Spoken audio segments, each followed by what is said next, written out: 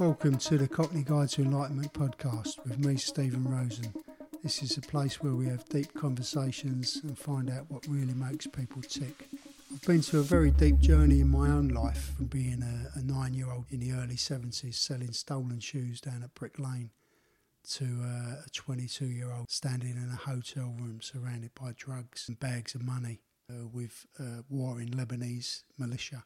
I have seen some interesting times in life, and I changed all of that round and became a very successful businessman in the City of London and found that there was something missing. So this podcast is about going deeper underneath the surface of what we might think that we need in life. There's a rich quality of life that we all can tap into, and sometimes we have to just dig a bit deeper.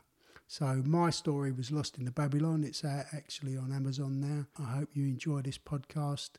If you do, please share it with your friends. Please subscribe or just follow, and you can connect with me at Cockney Prophet on social media. Let us know what you think of it and enjoy this episode. Here we go. Welcome to the Cockney Guide to Enlightenment podcast with my dear friend Hassan, and Tanner's come along here today to tell us all about where he is in life and how he got there, because we met 15, maybe longer, more years ago. Nearly 18 years? 18 years ago, yeah, probably. When you was managing Baker's Bar in Southend, a nightclub. Yeah, I was the promotion manager there. Yeah, it was a long time. Nice to see you. It's been a while since I've seen you. And about 18 years ago, I reckon we met. Yeah, and I've seen a lot of change in you in 18 years. You know, I mean, it's great what you're doing today. Thanks, mate. With your counselling, and I think we've actually done a bit of work when you was running a unit over in. Oh yeah, where was that? Oh, yeah, I remember that. Yeah, you came. Yeah. That was when I was working in the community drug and alcohol service then, wasn't it? That's right, yeah. And, one of my guys, Ricardo, was over there doing a bit of work. Yeah, that's right, I remember. Blimey. That was in Brentwood, that one. In Brentwood, yeah. That was in Brentwood, yeah. It was a long time ago. It was. Yeah, I'm obviously still was running the business then. That's right. So you've known me such a long time.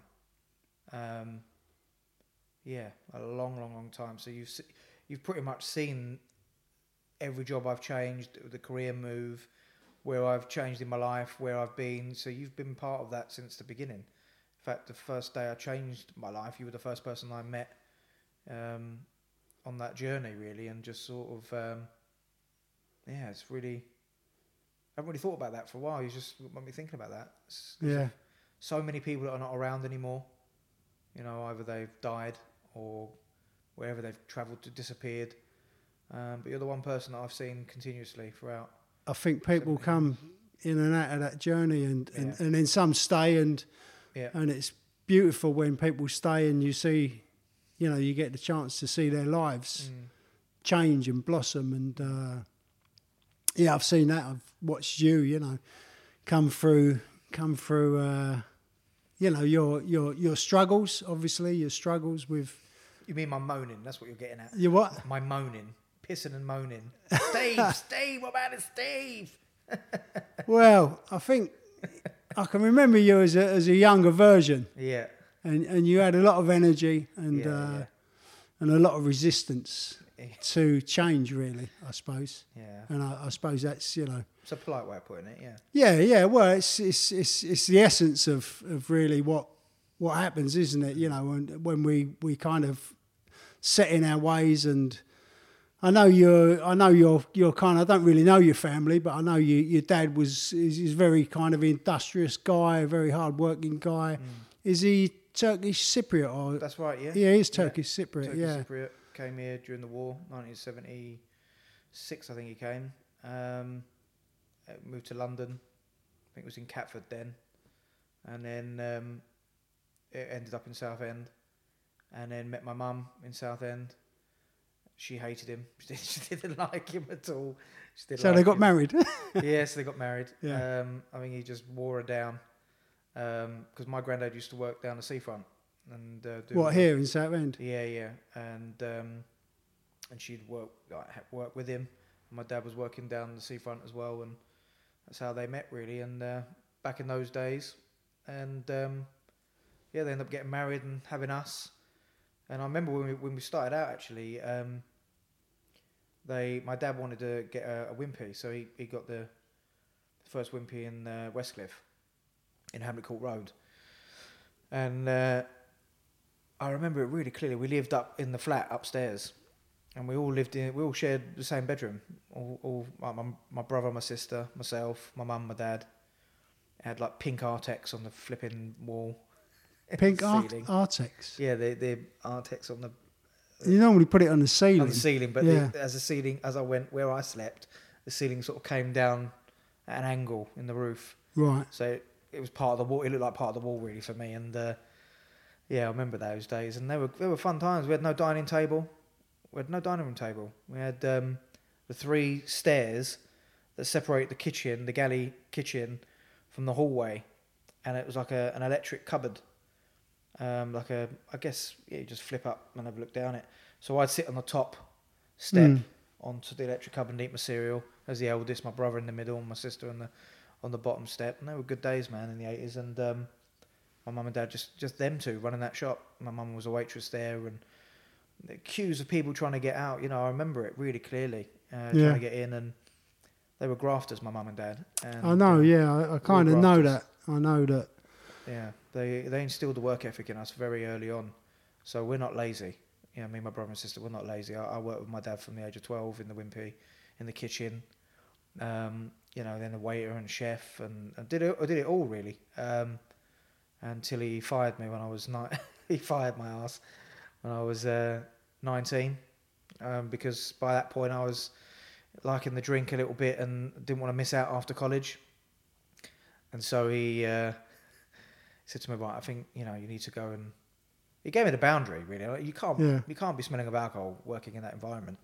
But I didn't want to miss out. People go, "Come for a beer," before I was like, "I can't really got work," and then I would find that time, and eventually I think he had enough really. I was late, and I just took the piss really. I think in the end I was just wanted to do it all, and I couldn't please everyone. I couldn't please it all. So but he was a great boss. I learned a lot from them both, and they were like a proper team, a tag team. They knew how to utilize each other's strengths, and we knew the boundary at work. And that was really lovely.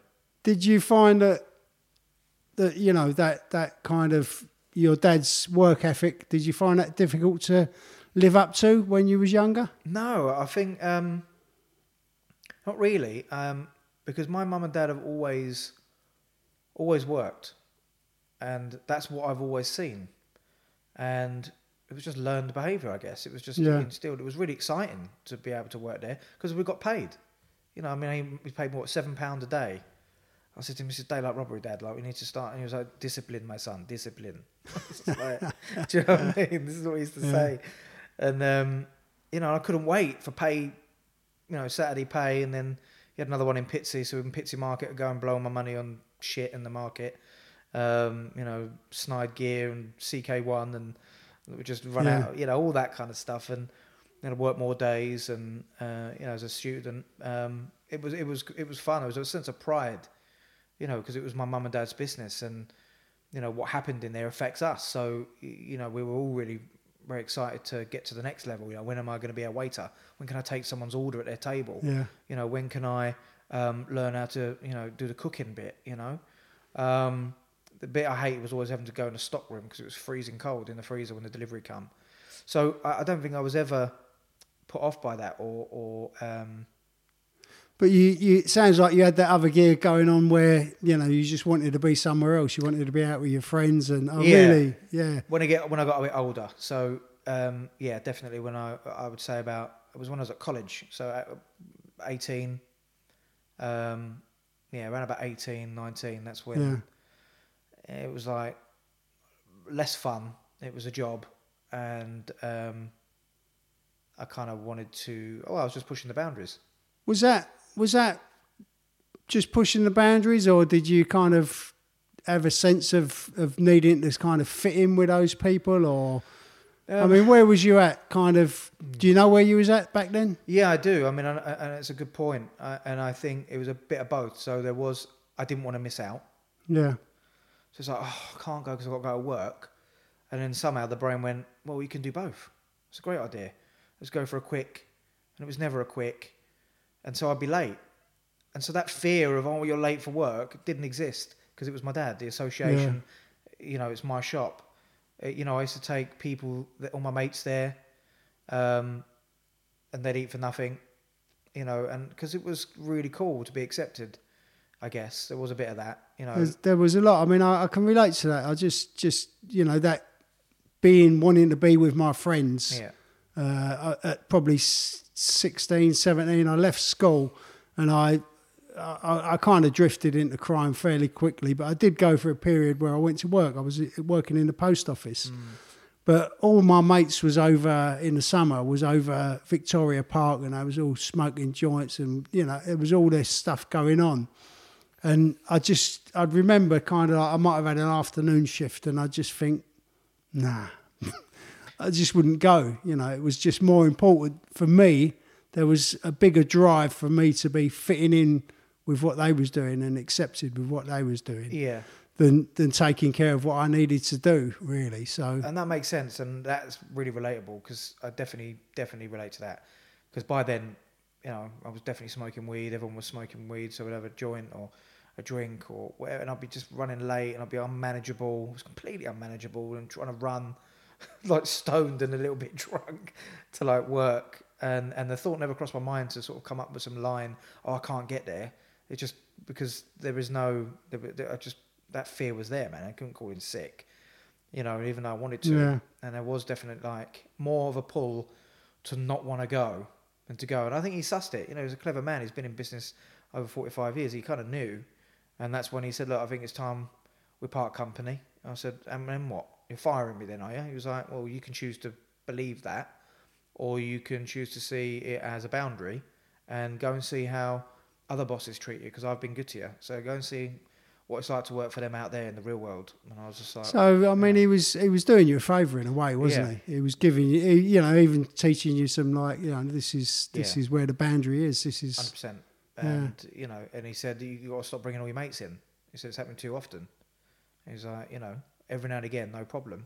But, of course, that was part of that acceptance part, And it was usually when we were a bit stoned. We'd go out and smoke it up, and then late at night, before midnight, they'd close, I'd come in and we'll all eat up and go out. And really, it was taking the piss. It was taking the piss. And of course, he had the cameras in there, and he knew those are the days where you could speak through the camera.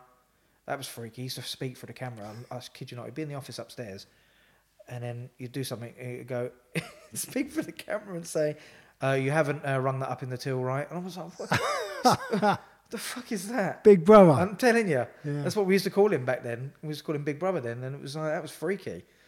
I was like, I'm so glad I don't do that no more. But that was odd. But yeah, so I stopped bringing mates in there, and what he said, it's not that you need to stop. He said, you just need to give me a bit of respect. Give me a phone call and ask my permission.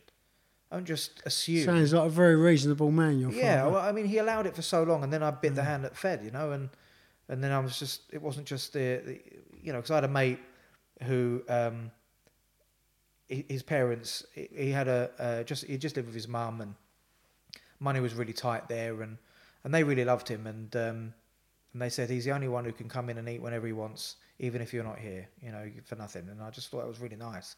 And he never really used that. I mean, every now and again he might come, but with me.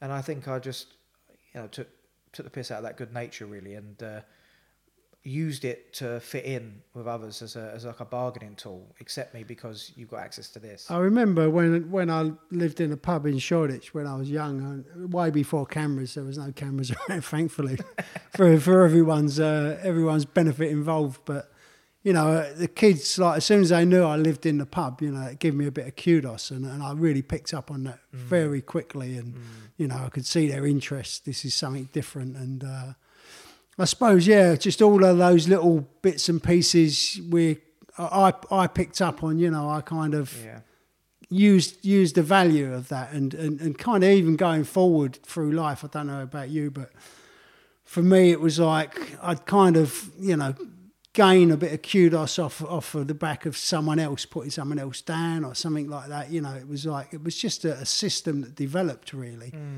from kind of self-centeredness or not having a sense of self even, you know, and just trying to develop that and trying to compensate and build that. I mean, I don't know if that kind of resonates with you. I mean, I know I never felt accepted, and you know, being mixed race was very difficult growing up, you know, in Southend. It was. And, you know, I'm not getting the violin out and feel sorry for me. I'm not, you know, I have great memories, but I do acknowledge that it was tough. You know, like my daughter goes to school now.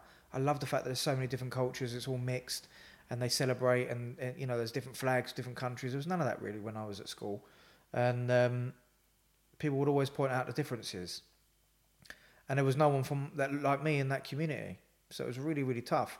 The community I probably connected more to down here was the Jewish community, funny enough. So I had a lot of Jewish mates, and because their culture was very similar, you know, the family-esque, just the way, you know, Greeks, Turks, and Jewish, very similar, you know, and Arabs. Tight families, similar. Yeah. Very, very similar sort of background, but I never really felt part of really, and being at school was hard, and I guess I was always wanting to be accepted, and kids can be really cruel and they say really hurtful things, but I was really mouthy at school. I was a pain in the arse. I was difficult, you know. I'd mouth off. I couldn't back it up, but I'd give as, you know, so then they would use other slurs to sort of try and bring you down, and I never really enjoyed watching someone else bring somebody else down. I'd feel more compassion. It's really weird. I'd almost think, I just never liked it. I think the only time I would like it is if it would take the attention off of me. As you get bigger, you've got some of the bully kids. You know, I was never rolling with that lot when I was a lot younger, in senior school. And I'd even try. I remember going to my new senior school thinking I've got to be a different me. And I don't think that's the right way to think, right? I used to think, you know, I'm going to be a different me. It's quite an unusual way to think, isn't it? It is. It shows some sort of recognition that... Yeah, that there's something wrong with me. Yeah. And that I'm... and of course there was nothing wrong with me. Excuse me. And I went there and I just had this moment. And I was in the sports gym at my new school. I'd left... I mean, my parents put me for private school, right? They wanted what they never had. My mum came from a very poor background, one of 7 children, Irish Catholics, and you know, used to walk with open-toe shoes in the snow. You know, and they didn't have a lot of money, and so when my parents worked really hard, they wanted to give us what they never had. And my junior school was a private school, and I, you know, really enjoyed it. I was kind of top dog there, and just my personality, I was just jumping around the place. I was a pain in the arse though, always leaves in my glasses, always trying to falsify my dad's signature on the reports. I used to do that all the time, right? And the fear from I my used dad. to write my own sick notes. Yeah, that's it. Here we are. If you ever fake my signature, son, I will break your hands. I was like, yeah, no worries, Dad understood, and I'm faking his signature and all this kind of stuff. You know, I was such a liar. He was probably worried about the checks that was going to go on later in life. I'm telling you. And you know, so they did the best they could, and I guess I was just misunderstood. But then when I went to senior school, I went to Fort Paul. We had a purple bloody uniform, and I hated it there. And I felt quite bullied terribly there, verbal bullying, not physical, verbal, psychological. It really got in my mind. And I remember I lashed out one day. I had enough. And these guys, they were terrorising me, really. I was allowing them in my head. And I'm not a violent person, but this day I lost it. And I just gave this geezer the biggest punch. And it made such a sound that the science teacher turned around and blamed me and kicked me out, and I got suspended. And they had the cane at that school, right? And I remember sitting in there mouthing off at the headmaster, and he was like, I said, you know, those canes there, if you think you're going to cane me, well, we'll see what my dad has to say about that. And he went, what do you mean? I was like, if you hit me with that, he will smash your face in. This is what I said to him, right? This is me braving it up. This is at a private school, yeah? Yeah, this is terrible. So I'm sitting there, and then I'm realising what I've said to the headmaster. I'm thinking, shit, my dad's going to kill me for saying that. Like, I'm in it. I'm in for trouble. And this is what happened. This is my head at 12. So the deputy head said, can you take this down to the geography department? I was like, okay. So I was just sitting there. I was like, all right. Went out. I took it to the geography department, this item, and the front gate was open. I darted out the gate and I ran away. Truth be told, lots of things was going on. I was trying to regulate my emotion and try to understand what was happening. At the same time, I swore, and some kid had grasped me up to the teacher, so it was a double whammy. And he said I called him a see you next Tuesday, which wasn't true, but they just added value. So I was doubly in trouble, and the fear, Steve, of what my parents were going to say. I thought, well, if I run away, they'll be so concerned that I ran away that they'll forget about the reason. That was my conscious. Yeah. Mad as that. So I did that. I ran away, and I was gone for hours. And my mum's account of that story is horrendous. No one at the school knew for ages, and she lost the plot there, and it just drove them mad, like with worry. And the police picked me up in the end. They were looking for another kid, and they see me. I was trying to hide my badge, and they brought me home. And my mum and dad were so concerned that I disappeared. They embraced me, gave me a big hug, and I thought I got away with that. Did they come back for you after? No. Okay. It's interesting, isn't it? It's interesting that, I mean, you said you was trying to regulate your feelings and regulate your... So was you conscious of doing that at that age? Was you conscious of like, I shouldn't be feeling like this, or... I think I was... I kept asking that question, what's wrong with me? That is a phrase that carried me through most of my life. Yeah. What's wrong with me? Because I couldn't understand, why me? Why am I being picked on all the time? Why like, what is it about me? And I was very short. I was 4'9". I had massive big, I mean, the glasses I got on now are in fashion now, right? But back then, big glasses, I don't know what it was, but I was little, but I think I also wanted to be like some of those kids, and I just felt less than, I think, and I think maybe they smelt it. I don't know, but but I would mouth off. I'm not going to lie and say it's one-sided. I mouthed off. I was a mouthy shit. Yeah. We find a way to compensate for stuff that we don't have. And I think there's probably little man syndrome in there. I think I probably hated the fact that I did hate the fact that I was short. I'm 5'7" It's interesting that you took that route of a calculated route of playing on your parents' emotions to make the swerve and get out of the trouble. Yeah, I mean that's kind of interesting, isn't it? That you was intelligent enough to know that survival, you can manipulate them. It's emotionally. Yeah, I thought about jumping out of the house, out the window, when I was in trouble once, because I'll break my legs. And if I break my legs, I'll be so worried about my legs being broken that the initial pain of the punishment will go away. It was the punishment. That was the payoff that I didn't want to get, was the punishment. I'm not saying I was to be beaten as a kid, but, my dad, does a bit of discipline, appropriate discipline.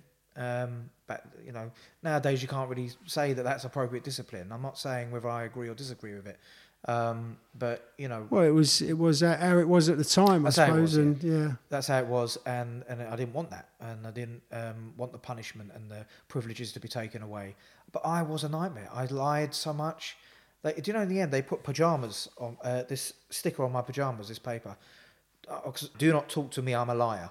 What, indoors or in the indoors, of course, indoors. Because I mean, context. I was always writing lines. When most kids are out there playing football, I was in my bedroom writing lines. I must not lie. I must not lie. I must not lie. I must not swear at my brother. I must not hit my brother. I must not lie. I must not lie. Well, that's quite disciplinarian, if that's such a word. I mean, I don't... Yeah, we'll go with that word. Yeah. No, it makes sense to me anyway, but... Yeah. I mean, that's... I don't know, You think I'd learn, though, Steve? It sounds... Sorry? You think I'd learn? The fire's hot. It's still hot. Fire's hot, still hot. Still doing lines. Taz, I mean, I've written that book, I think, and I did write in that book, actually, a part of thing, and I was talking about that, putting my hand in the fire, and I never even thought to ask myself, why doesn't this hurt? Not let alone, not why haven't I taken it away, but why doesn't this hurt? Because it should hurt. And there was kind of something there for me that was underlying everything, really, all of my development. And I suppose I'm listening to you and I'm kind of trying to get a sense of where you was at underneath all of that? Because, you know, in my understanding of things is as we develop, you know, we grow as people, and obviously you'll know from your work that there's a lot of belief systems are built on information or experiences or traumas. I mean, that sounds, you know, walking around with that label on you, it could be, you know, perceived as a traumatic thing, or you might not have seen it at the time. You might have you're right. thought of it as like, I'm a naughty kid, but because it was a punishment. That I spoke to my mum and dad about it, and she said I had no idea what to do with you. She said you just weren't listening. Like we'd take away the TV, we would ban you from this. It didn't work. Writing lines, it didn't work. In the end, she goes, I was so frustrated that she put this. I mean, it is shaming, but you know, I don't blame her for that. They just didn't know what to do. There's no rule book, so I had this pajamas on, this thing. Do not talk to me, I'm a liar. It was really to hit home that even your own brother and sister are not allowed to talk to you because you keep telling so many lies, and they were just desperate. And it was very hard work being me. And I think also because I was kind of top dog at junior school. You know, I was like one of the most popular kids at junior school. Well, if not one of the popular kids. I was a popular kid at junior school. And so, of course, there's that full sense of security you've developed. And then you go to senior school and realise you're quite low on the pecking order. It was fucking a wake-up call. Was that... I mean, because as I grew up, and you know, I don't know, I'm just talking about my stuff there, whether you relate, I don't know, but as I grew up, I had no sense that any of this gear was going on. You've kind of said at a couple of points you had a consciousness about what you was doing or how you was behaving.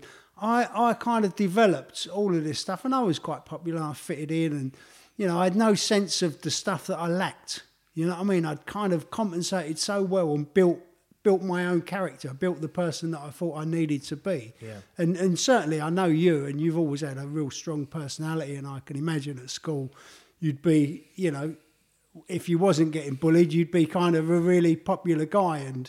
And I wonder, have you got any sense of that? Was that naturally developed for you, or did you kind of put things in place to even unconsciously to help yourself along there? Yeah, I mean, that's a good question. I don't think it was as calculated. I think a lot of it is to do with the brain. The brain wants to survive, so it's going to do whatever it needs to do to survive. See, our brain is designed to keep you alive. That's it. Happiness has to be built. So I think I was in such a fight or flight and stressful situation, and the punishment and all that stuff, that the brain concocted ideas to survive, and said, well, if we do that, I don't think it was, I'm going to play on their emotions and this is what I will do. I don't think it was that cognitive. No, I'm not saying it was sinister. I don't believe it was, but I did also know it was when I didn't get punished, I was like, oh, yeah, they didn't really, they were so concerned more about, yeah, okay. But I did also act impulsively. I was quite impulsive. Yeah. And that is why I ran away without the conscious thought, because of the parents. That wasn't the conscious thought. It was, I need to get out of here, and I ran away. It was the aftermath. I was thinking, well, actually, if they see me, when they saw me, and it kind of played, and I guess I learnt how to manipulate in that way over time. But definitely there was coping mechanisms to try and survive and to make it through. Yeah. I mean, I wasn't trying to be a funny person at school. I just had that energy. I just couldn't help it. I like being a bit of a clown. But it's because I had so much energy. I was just always... That's why Robin Williams, God bless his soul, I love Robin Williams. He's one of my favourites because I so resonate with everything that he's about. I mean, he is him. But that was me. Like, I relate to him so much, the way that he can have his battles and hide it from the world and suffer in silence, but always make someone feel comfortable with themselves, or always make somebody laugh, always willing to go out there, but also quite off the wall when he does his little bits, you know, his little sketches with random conversations. That was me. Yeah. It still is me. You know, I still do that. You know, a bit of banter and, like, you know, we just met your your grandson. Right? We're just I could do that all day long. Yeah. That's not forced. That's just I'm vibing off his energy, and we're just vibing, and I forget you was even there. No, it was very natural, very natural. I just enjoy it. It's just it's how I am, you know. And I guess I tried to quieten who I really am for a long time because people would point out that was wrong, and I think that's probably why I did get bullied a lot, because I was a bit different, and we reject what we don't understand. And kids, you're just trying to survive, and I think they just, you know, I wasn't the jock, I wasn't the typical little white kid with the hair at the side and wants to play football on a Saturday. That just wasn't me. You know, I like music class and dancing and drama, and you know, and they didn't like doing that. So I guess, you know, I was a recipe of disaster, really.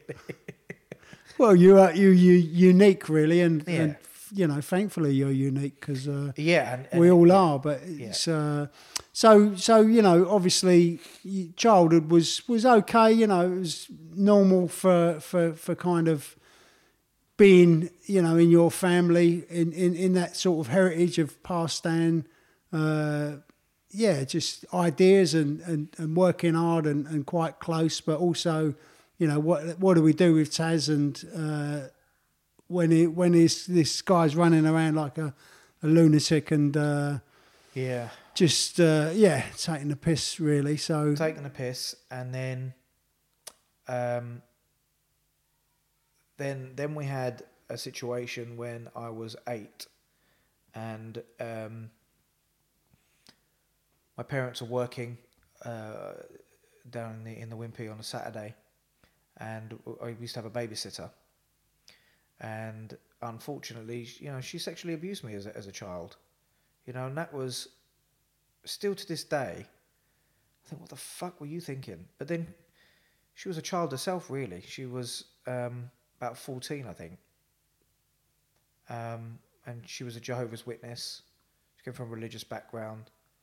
And it was that was a messed up time, because, you know, I've worked a lot through this with therapy and I understand it obviously myself, but I do remember the feeling of enjoying it. And I thought, I used to think that's so fucked up to say that. And actually what I work through with a therapist and is that, well, that's a physical sensation. You could enjoy a physical sensation, but the emotions hadn't kicked in. The spiritual, you know, all that stuff that makes you an adult wasn't there yet. You know, and if she didn't turn up, I'd feel like rejected or abandoned, and that's all that really interesting, isn't it? Yeah, and it was a female. So when I used to hear a lot of men talk about being abused by other men, I almost felt very different and felt like I couldn't speak it because mine was a female, and I guess I almost carried it a bit like not a badge, but as I got a bit older, it definitely contributed to why I was interested in girls from a young age. I mean, my first girlfriend at 12, and I was sexually active by like 14, 13. I was always chasing girls, always trying to entertain girls, always sitting at the back of the class, and you know, and I definitely think I had a big part to play. But do you think it warped your sense of development? 100%. Yeah, it definitely warped. Yeah, I agree. That's that statement. 100%, and that was very tough to work through that gear, to realise, oh, that's where that's all come from, you know, because it's wrong. It was fundamentally wrong, and man, it was fundamentally wrong. But so did this come to light at all, or it was just you just carried it with you? Carried it with me. My mum discovered it one day, and she interrupted, and she went absolutely ballistic and kicked her out and whatnot, and it was never spoken about ever again. I've tried to speak to Mum about it a couple of times during adult life, and you could just see she's so uncomfortable, because of course I can see it in her face. She thinks I fucking failed as a mother. Yeah. How the fuck did I allow that to happen? We did everything so right, or the best that we could.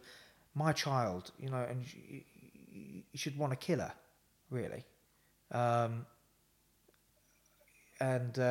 Did she ever tell your dad, do you think? Or yeah, he knows. He knows. They've never talked about it, and I think I brought it up again last year. Actually, I mentioned it a year ago. Well, we was talking about something relevant, and it come up, and you know, what's going out in the world and the news, and people coming forward, and that's how it came about, really. And it was the first time my mum and dad sat there, and she said, "Do you know what? I'm really sorry." I'm really fucking sorry that we didn't see that we didn't. No, I said, you ain't got nothing to apologise for. It wasn't your fault. He was working. You had a babysitter. He was trusting that she would do the job, and you didn't know. And I just felt absolutely horrible. We never discussed details, but that was a nice moment, I think, as an adult to have with my mum, because for her not to talk about it, I did feel a little bit abandoned, actually, anyway, but it almost devalued what had happened to me, because the sense of what was happening in her process was so overwhelming that she couldn't shelve that just to hear me out. That's not her fault. That's just her process. So it was really nice to have that kind of conversation. We didn't go too deep, but it was sounds quite healing, just to even definitely, and just definitely. to acknowledge it and 100% take ownership of 100%. it. And it was really quite. It was a nice little moment. We don't, none of us are free of issues, right, Steve? Everyone's been through stuff. For sure, mate. Yeah. I mean, I had something when I was 13. Just trying to fit in with a pedophile. Really, yeah. Groomed. Yeah. Kind of groomed us. Yeah. Or there was several of us that kind of was in the punk rock scene. I was running around the West End at fucking 13 years old, man, and in the marquee and nightclubs and that. 13 years old, I had no business being there really. And and this guy, I was tough as nails, but this guy found my vulnerability, and I wanted to get in once again, fitting in. I wanted to get in to see this show, and all my friends were in there, and I could see them, and he kind of crept up, behind me and kind of whispered in my ear, so to speak, and yeah, kind of, I just wound up, just kind of wanking him off, really, just an act of masturbation on him, which was, to me, I felt nothing. All I was worried about, really, at the time was fucking, I don't make sure no one knows about this. It didn't matter that I knew about it. But it was, really kind of, I have written about it in my memoir, but it's the first time I ever spoke about it publicly. So, but it was just, it's important to get this stuff out there, because we're kind of people who've experienced this. I know lots and lots of people experience, well, as we come through the rooms, I hear so much stuff, but... Yeah, when I look back on that kid and I just think, wow, man, even at that age, I just didn't care about me. I had no sense of me. It was all about how I looked and how I was perceived, and really it was all about fitting in. And that person, that pedophile, just found that weakness in, he just found that little chink in the armour. As a 13-year-old kid, tough kid, out and about. I was trying to sell some fly pitch, some programs to get a bit of money to get into this place, and he was there, probably just there watching, and just thought, I'll try, just try my luck here. But yeah, these things happened, and it wasn't right, was it? No, of course it wasn't right. Of course it wasn't right. To even think like that at 13 years old. Yeah. Just hope no one finds out. Not, what the fuck is this man? And it's like they know. It's like they knew that's the person. That's the person. Yeah, I'm sure. I'm sure. And I mean, with my one, she was a kid herself. That doesn't make it right, but she was a kid herself. So as an adult, I think she was about 13, 14. Yeah. What was going on in her house? And that's kind of like, where does this stuff come from? Where does that behaviour come from? Because it comes from somewhere. Yeah. Because I was able to look at my part, which I don't play a fucking part in. Well, you're 8 years old. You haven't got a part in it, have you? You've just got absolutely. You've been influenced and manipulated. Yeah. But then thinking, what was she... I didn't think at the time, but as an adult, I think, well, what the hell was she going through? If she thinks that that's okay, what did she experience in her house? Yeah. And it kind of... Is forgiveness the right word? Maybe it is. I don't know. We'll go with that. But I guess it was... I guess it's a forgiveness. I mean, I never really connected with it and carried it as a pain, if I'm honest. Yeah. I think because the excitement payoff was there, I felt more guilt that I should have been feeling that, and that maybe I'm weird. I really resonate with that, because I just kind of buried that, like I buried everything else really, and just moved on. And right.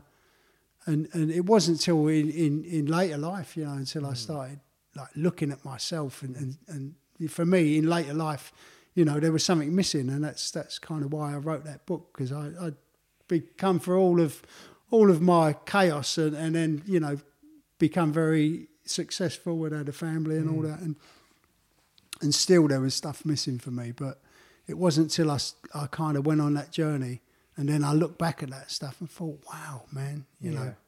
And I really relate to that. I always felt that something was missing. I always felt there was something missing everywhere throughout different periods of my life. I always felt there was something missing. There was a piece of the puzzle missing. I was always searching for something. All my life, really. I don't feel that way so much anymore. But do you think you found it, or have you just worked towards finding it? I think what I've worked on is self-acceptance. You know, self-improvement. I mean, self-acceptance transcends self-improvement every time. If you cannot accept yourself, all these accolades and all these bits and pieces mean nothing. I mean, I've said it before. I've worked with so many people who are success on paper, but they don't accept themselves. They don't feel it. I don't think they deserve it. Yeah, so I think I've got to a place where I accept who I am. I accept what I am. And I don't have limited beliefs anymore. I have limitless beliefs. I can have an acceptance of myself, but it doesn't stop me from creating and building. It doesn't stop me from sitting still and thinking I shouldn't be sitting still. I've got choices. You know, I can do anything I want to do if I put my mind to it. There is no one saying you can't. Yeah? Anyone says that, fuck you, I don't listen to that anymore. Who says I can't? In that self-acceptance, is there self-love with that for you? Yeah. I hated what I saw. I used to call myself all the name under the sun, looking in the mirror. You piece of shit. You're a piece of shit. You know? I used to be called stupid a lot when I was a kid.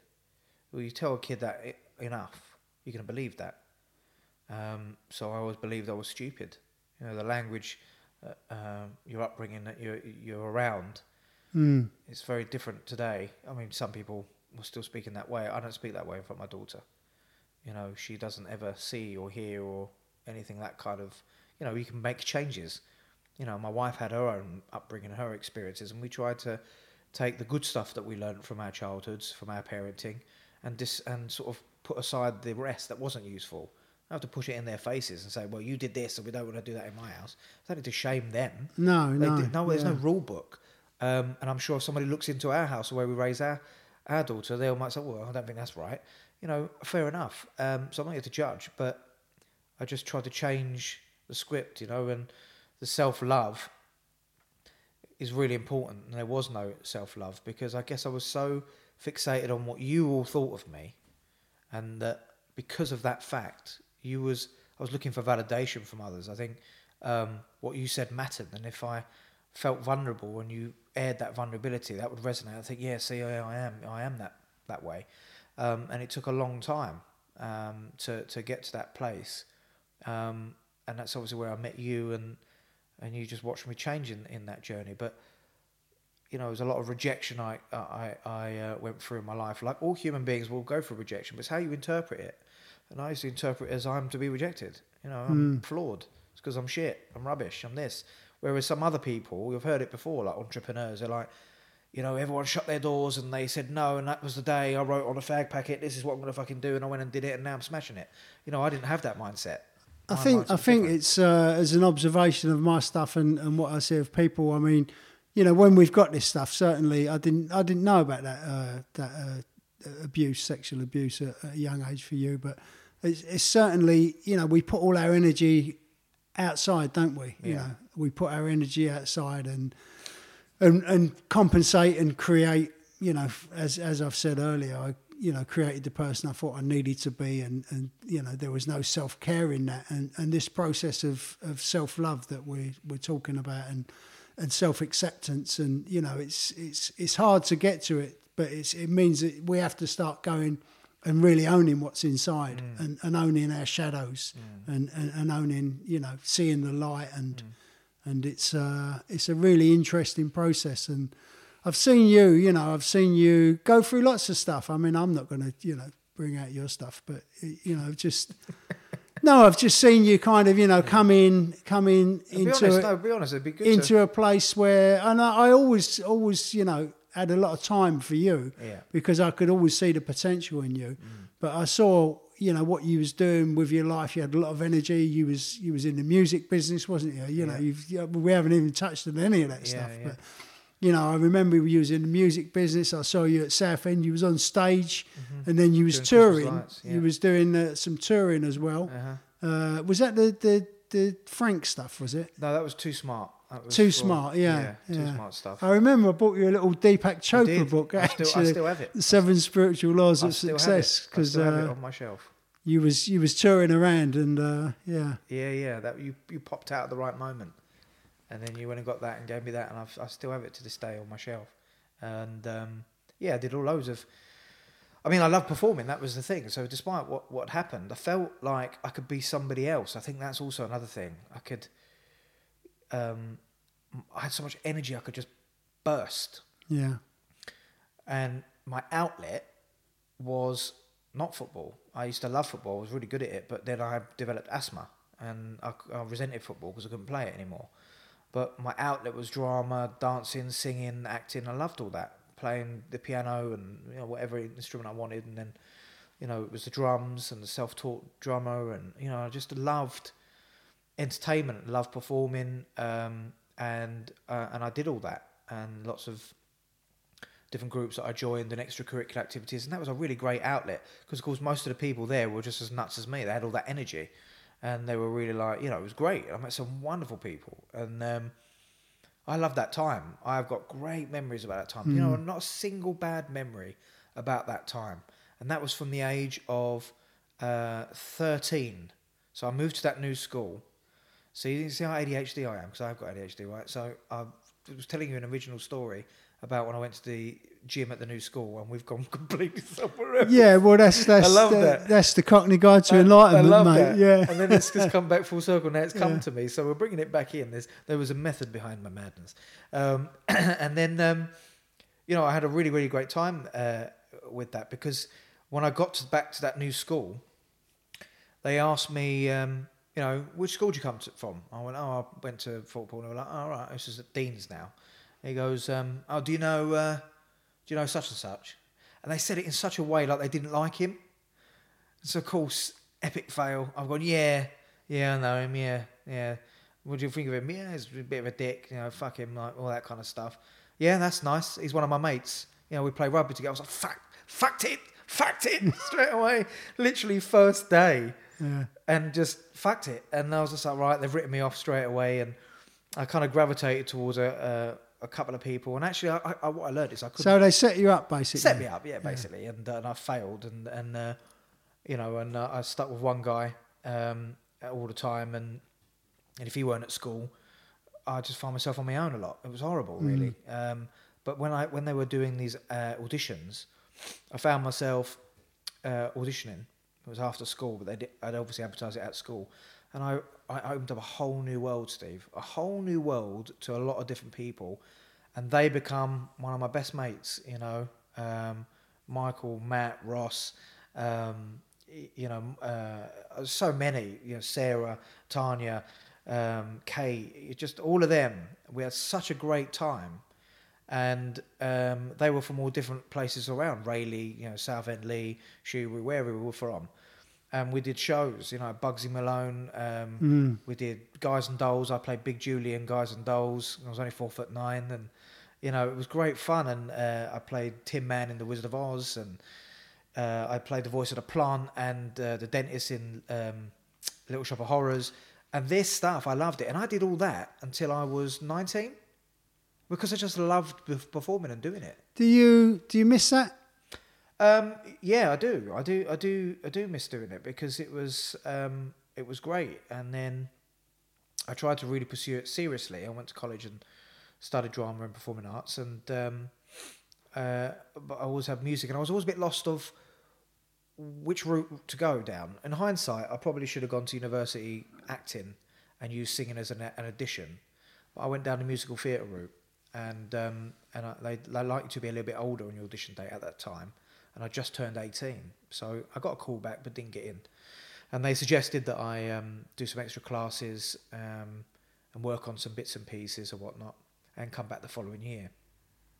But I used to get the Stage newspaper. It was called The Stage. And at the back of it, they'd have all these auditions.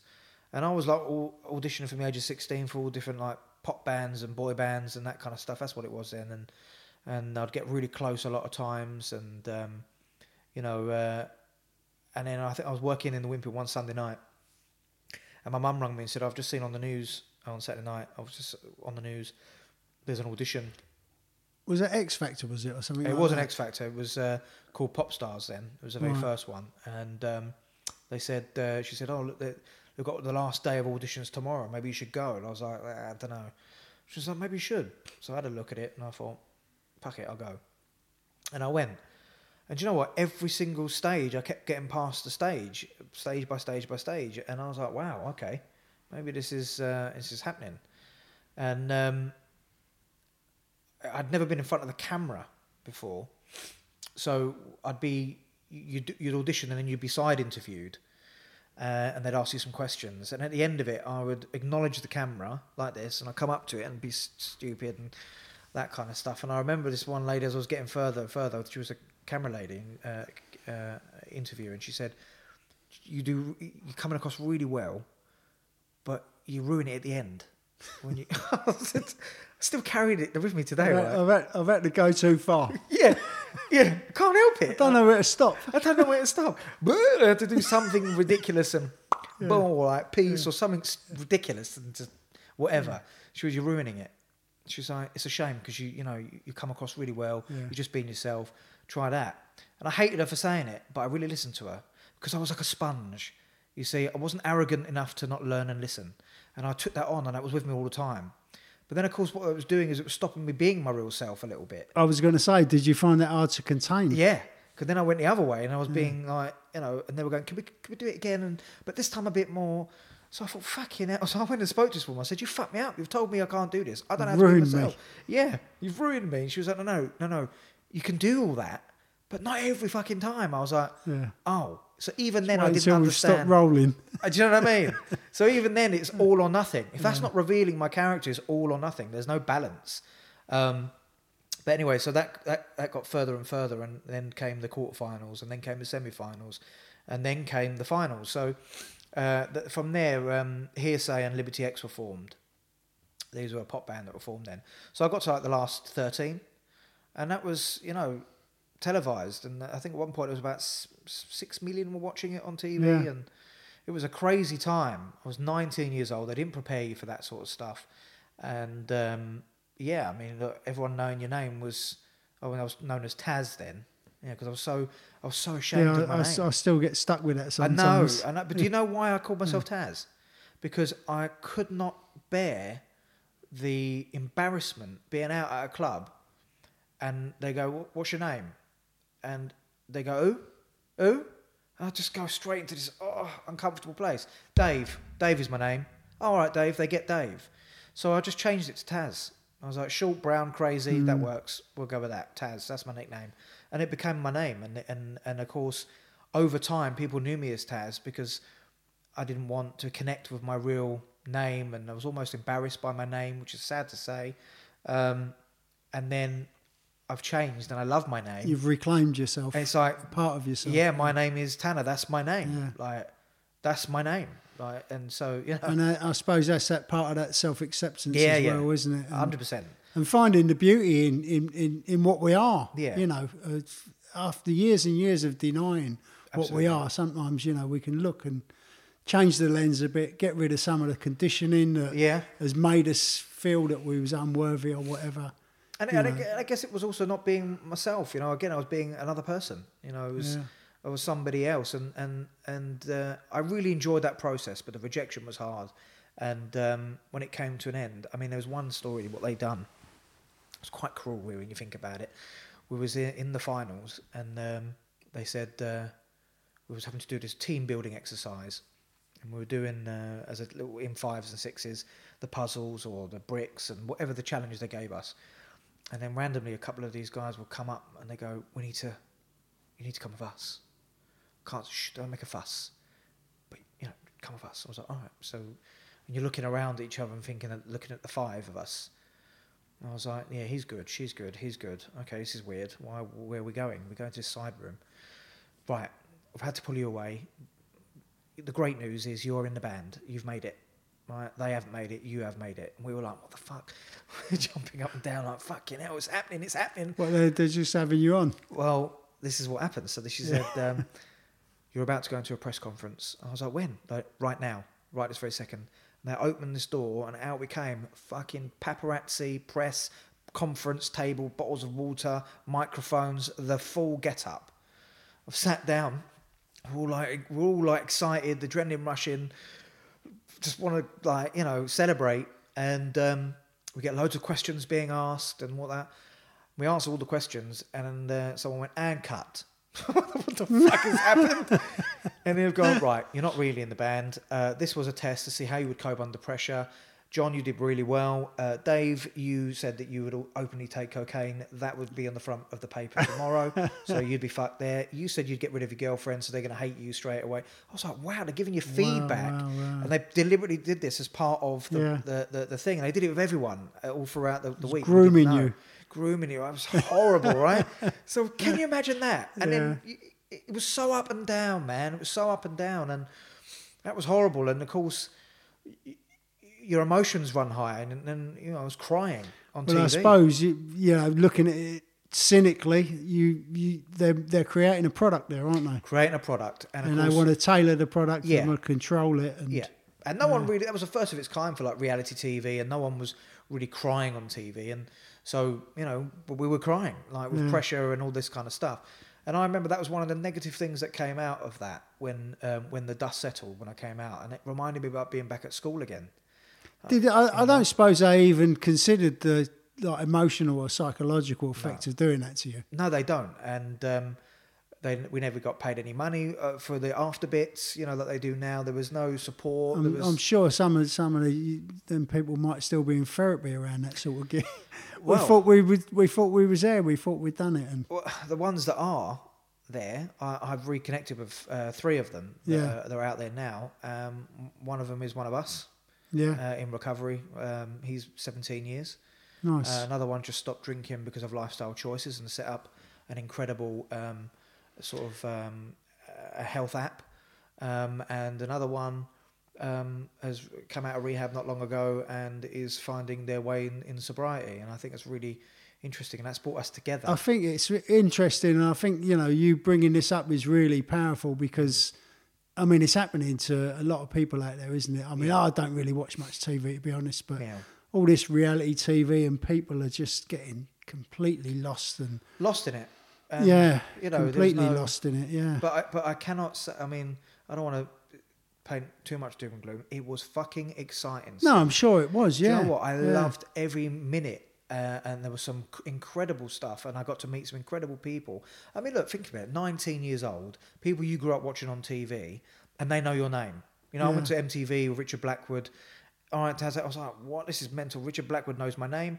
Atomic Kitten were like, all right, hiya, Taz, you all right? So I was like, fucking hell. They know your name, but it wasn't your real name, they know. No, that's true. They knew They knew a person you'd created to be. They knew a person I created, but they knew of me, and that was enough. And it's interesting though, isn't it? It is interesting when that is interesting. They don't know me, but and of course then you get to go out and they put you on the list for everything, and that was really fascinating, and lots of different meetings with different record labels, because we formed a group, me and these other guys, and we tried to get out ourselves, and ITV backed us, and it was LWT then, and they did a documentary on us it's probably sitting there in archive somewhere, and set us up with Warner Brothers. We had Sting's lawyer, and it was this massively worn up table looking at the deal, and it just never happened. It looks exciting, all of that, and it must have been, as a young man, it must have been brilliant. But I was looking at other things, looking for that same sense of feeding my ego and being okay, in all of that stuff. And I will go back to this point because, you kind of said it really, and about your name, about as you've come on in life and you've had to go back and reclaim your name and the person that you never allowed to be, you're never allowed to develop. And I think I'm not, you know, I'm not criticising any of that stuff because we go through life, but just for you know, people, how people live today, and especially I always kind of come back to this kind of social media and stuff like that. Anyone can present anything they want, can't they? But Absolutely. you know, this podcast is, and you, the reason I've got you here is because I know you're a real authentic, genuine person, and it's about kind of, you know, what's really going on for people, what's really going on underneath, and that's, you know, that was great. I'm not taking anything away from that. No, and, for sure. And I've put in that book, I've stood in hotel rooms with Lebanese militia who was fighting the Lebanese war, you know, with holdalls full of drugs and holdalls full of money as a 22-year-old kid. Fuck.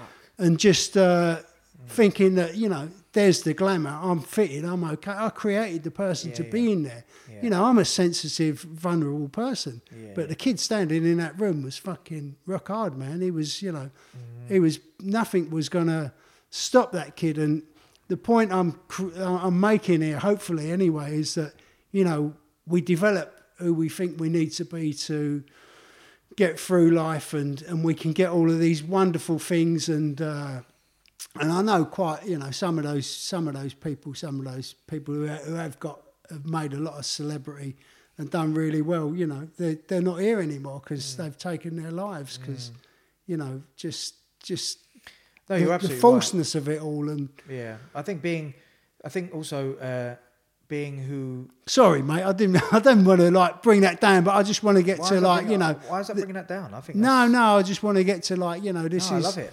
This is the real stuff about who we are as people, and yeah... Your experience is your experience. That was valid. That was how you felt at that time. And we're reflecting on our lives of what we've experienced, and what we may have interpreted at that time is different to how I interpret it now, how I may have interpreted it a couple of years ago. So I just think that, and no doubt, if we spoke about this very thing again in 5 years' time, we'll have another different view. The more we become open and teachable to learn, hopefully we'll continue to grow, and that's 100%. And that's the point. But it's what I'm trying to do on this podcast, and I know what you're doing out there in your work and in your life is using your kind of, not only your learned experience but your lived experience as well, and putting it out to people and going, look, you know, that route, you don't have to take that route, you know. No, you don't have to. You know, it's much better knowing who you are. It's much better, you know, reclaiming who you are. Definitely. Or not even being someone that you don't need to be, you know, because you're enough. Yeah, exactly. And I think it's also because the name was a foreign name, and it was almost like being foreign was dirty. You know, it wasn't, you know, that was really sad. I had it as growing up as a kid. I'm Jewish. I never wanted to be Jewish.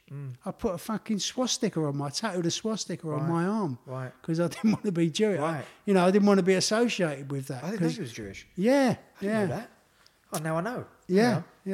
Because, but it was like, you know, that same sort of thing, what you're talking about. Just that not wanting to be who I was, or not wanting to be connected to my heritage, or the heritage of I was. That's right. And yeah, so I understand that, and I know that. But do you know who changed that for me? Go on. Do you know the actor Hassan? Mm-hmm. Turkish Cypriot actor. Yeah, he's a good actor. I like him. Well, he has the same name as me, by one letter. So his is an M, mine's an N. When I see that, it was like I was seeing my own name up there.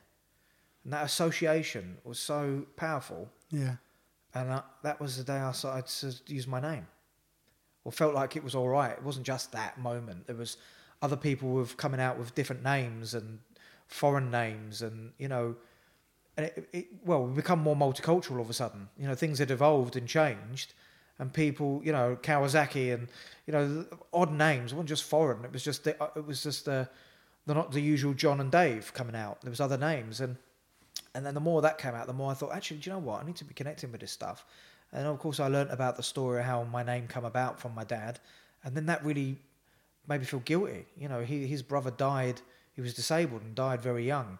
And he said when he has his first son, he's going to call him Tanner, like me. And I was his first son, and that's what I was called. And I thought, how fucking dare I? Like, you know what I mean? I need to be proud of this name. I'm proud. I'm proud to be Cypriot. I'm proud to be Irish. I'm proud to be an English boy who is of Irish and Turkish Cypriot descent, And yeah, I just sort of started to come more into my own, the more I was growing, the more I was stopping using and drinking, and the more I was learning, the more I was becoming teachable, the more I was understanding where I fitted in this world and what I might have to offer. And actually, I had all this energy and I have got stuff to offer. I've got shit to do and I want to go and do it. So it was like, well, what are you going to do? And it was people like you were saying, look, just keep coming back, stay clean, one day at a time, don't pick up, and the rest will click into place. Keep sharing, being honest, get grounded, keep going to meetings. I hope you're enjoying the episode so far with Tanner. We're going to take a little break now, so that gives you an opportunity to take a little pause and maybe go and make a cup of tea, meditate, or do whatever you need to do. And I look forward to you joining us in part 2. So I'll see you there. Cheers. Thank you for listening to the Cockney Guide to Enlightenment with me, Stephen Rosen. Thanks for your time, and please don't forget to share this episode with friends. Press the follow button, and you can connect with me at Cockney Prophet on social media. It's been great to have your company. Take care, and I look forward to you joining us for the next enlightening conversation. Cheers.